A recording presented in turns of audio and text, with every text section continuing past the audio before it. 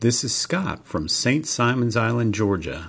My wife and I are traveling tomorrow to see our new granddaughter, Audrey, who was born this week. This podcast was recorded at 2:06 p.m. on Monday, April 26th. Things may have changed by the time you hear this, but I know when I hold my new granddaughter for the first time, I will definitely be thinking, can't let it go. Okay, here's the show.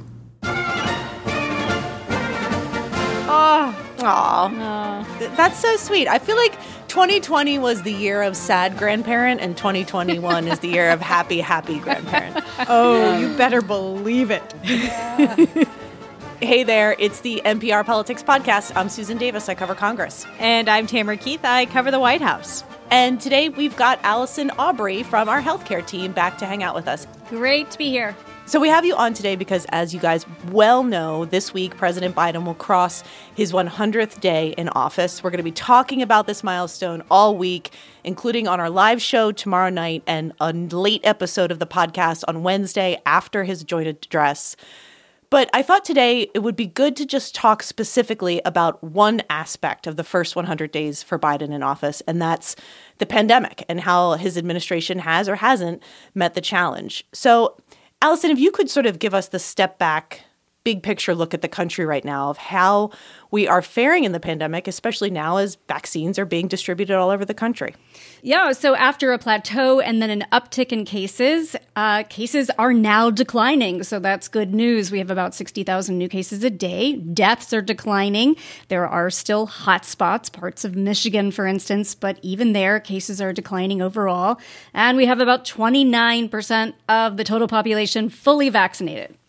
Tam, as you were talking about last week, vaccine distribution is difficult, right? We've traded challenges from one to another. One, it was production, and now it's distribution. Right. And in terms of the 100 days goals and milestones, President Biden did meet his goal of 200 million shots in arms within the first 100 days. I think he got there at like 88. And it was arguably a case of under-promising and over-delivering. But also that was the easy part, and now we are getting to the harder part, where it isn't people who are standing in line eager to get the vaccine, it is people who have day jobs or inflexible jobs or have some hesitancy or some questions. And so the actual pace of vaccination had ramped up to an average of about 3 million doses a day. It started ticking down a little bit. It's not at that hyper speed that it was before. It's still a lot of vaccine doses every day. But yeah, this is now moving into the part where supply isn't the problem. It's demand, or demand where you are at the time where you demand it. One question I have for both of you is how much of the foundation of the successes we're seeing today attributable to the foundation that was laid by the Trump administration, thinking things like Operation Warp Speed, and how much of it is because of exclusively what the Biden administration has done to make it a success? I think an accomplishment of this scale, it's huge, right? I mean, this is a collective effort, but certainly, the Trump administration does deserve credit for Operation Warp Speed. That really helped accelerate the development, the manufacturing of vaccines. I think outside the administration, untold thousands helped lay the groundwork. I mean, scientists, the vaccine companies, countless public servants in state and local government, health tech companies that work behind the scenes to plan for distribution. So, to me, the great irony and kind of miracle of the U.S. pandemic experience is that at the same time that we led the globe in deaths and sickness, we simultaneously led the globe to this big fix. I mean, we represent kind of both ends of the spectrum, the death and suffering and the Herculean success of vaccination campaign.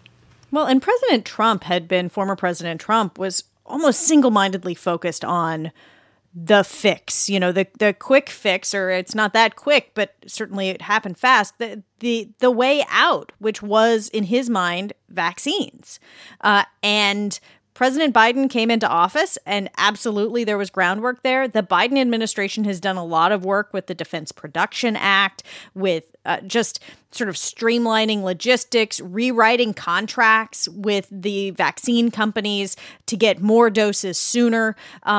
There's been a lot of sort of technical work that has been done that is not glamorous, but that results in there being vaccines where people need them. For instance, sort of streamlining the process and bringing certainty to states so that they know predictably weeks in advance how many doses they'll have so that they can distribute them and make appointments.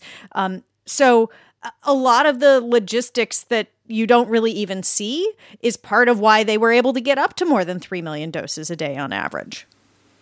I think President Biden's successes seem pretty self-evident. Like, one, we have vaccines, they're being distributed, we're hitting the metrics that his administration set. I wonder what y'all think the challenges that still remain. Allison, obviously from a public health standpoint, and then Tam from a political one. I think getting the rest of the nation and the globe vaccinated, there are just lots of headwinds, lots of hesitancy. I mean, you and I have both reported on this, Tam. And really, as you've already said, people who are eager have already gotten the shot. Now it's getting out to communities, whether it's a pop-up clinic in a church or a grocery store parking lot. It's doctors meeting one-on-one with patients. One thing I will point to that's another success, I would say, is that, the administration really pushed for this pandemic relief, for the $1.9 trillion American Rescue Plan. And that really is what has helped the administration accomplish the goals that Biden outlined early on. I mean, when it came to whether it's scaling up the testing sites or getting kids back to school, I mean, there's $10 billion earmarked for testing and surveillance in schools. And that has really helped him accomplish the other goal, which he set out very early on, which was to get kids back in-person learning. And that's happening. Yeah. So in addition to the sort of domestic challenges and getting more vaccines and arms and breaking through any of the sort of political or other resistance to this wartime effort to vaccinate Americans, as Allison mentioned, there's also a global element here. And until the world is vaccinated, another variant or something else could come along and really mess things up. And so today, the Biden administration announced that they plan in the coming months to share 60 million doses of the AstraZeneca vaccine, which is not authorized for use here in the U.S., but is a key part of the global vaccination effort. They were under pressure to do that for quite some time, and we don't know which countries they'll be sharing with. But until the world is vaccinated, no one is really safe. All right, let's take a quick break and we'll talk more about Biden's record on the pandemic in his first 100 days when we get back. I'm Yowei Shaw. I'm Kia Miakanatis. We're the hosts of the NPR podcast, Invisibilia. You can think of Invisibilia kind of like a sonic blacklight. When you switch us on, you will hear surprising and intimate stories. Stories that help you notice things in your world that maybe you didn't see before. Listen to the Invisibilia podcast from NPR. And we're back. And Tam, I don't think we can talk about Biden's first 100 days in office and the pandemic response without bringing up the American Rescue Plan, the $1.9 trillion economic stimulus plan that was passed through Congress on Democratic votes alone, that has been the earliest and biggest legislative success of this administration. Yeah, I mean, he was a man on a mission when it came to getting that passed early. And as Allison had said earlier, it really is the key to so much of Biden's agenda to knock out the pandemic. Things like money for surveillance to track new variants of the virus or to help schools reopen, or they announced a program today to help feed children over the summer, a summer lunch program. So, I mean, this is just a huge package. I don't want to say that the first 100 days have been easy, because obviously that is not the case when you're talking about the situation the country is in. But in terms of the ability to move an agenda, Democrats were just really rallied together. They blew through the rules. They got it through Congress. I mean, they got this done. I think the next 100 days for Biden and this very narrow Congress is when the rubber's going to meet the road, when all of that feel-good post-election unity starts to fray and everyone's sort of fighting for their own personal interests because they know that they're probably not going to get much, if any, Republican support going forward, especially if it's not involving the pandemic specifically. Yeah, I mean, when you put it that way, the second 100 days are almost certain to be much more challenging for Biden and Democrats than the first 100 days. And Allison, we should be clear. I mean, we're not out of this yet. We still have a long way to go to get back to whatever normal will look like after this event. That's right. Has there been sort of macro lessons along the way about public health or our infrastructure, our health infrastructure, that you think has changed the way we look at that, the way that it may have changed the way we look at our government? Absolutely. I mean, several. I'm going to point to two very important lessons. One thing that exacerbated loss of life from COVID is the prevalence of lifestyle-related diseases, so obesity, diabetes, heart disease. Most people who had very serious illness and many people who died had one or more of these diseases. And if you look at what drives these diseases, it's complicated, but inequities in our system. I mean, these diseases track with income, with access to healthcare, with access to healthy food. So this is a big wake-up call.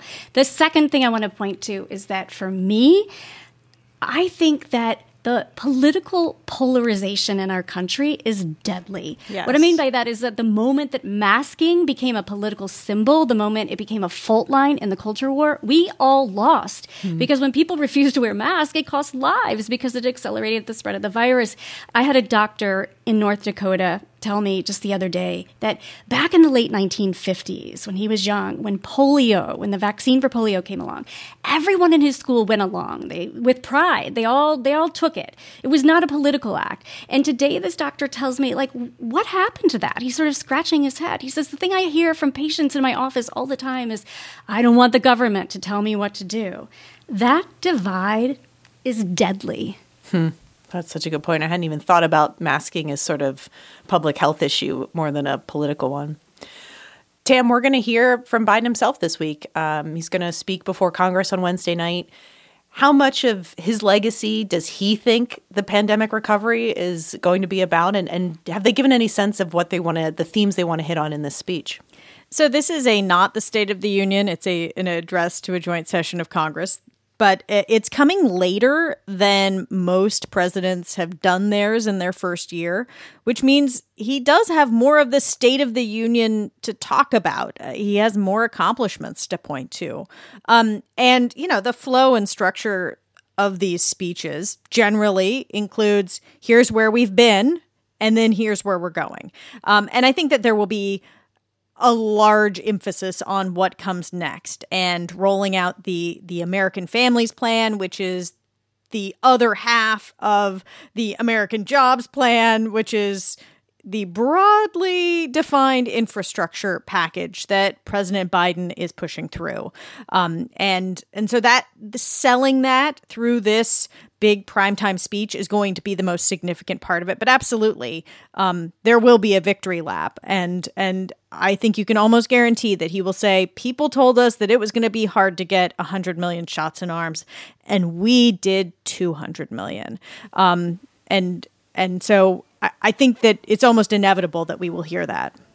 All right. Well, let's end it there. Allison, as always, thank you so much for you and your reporting.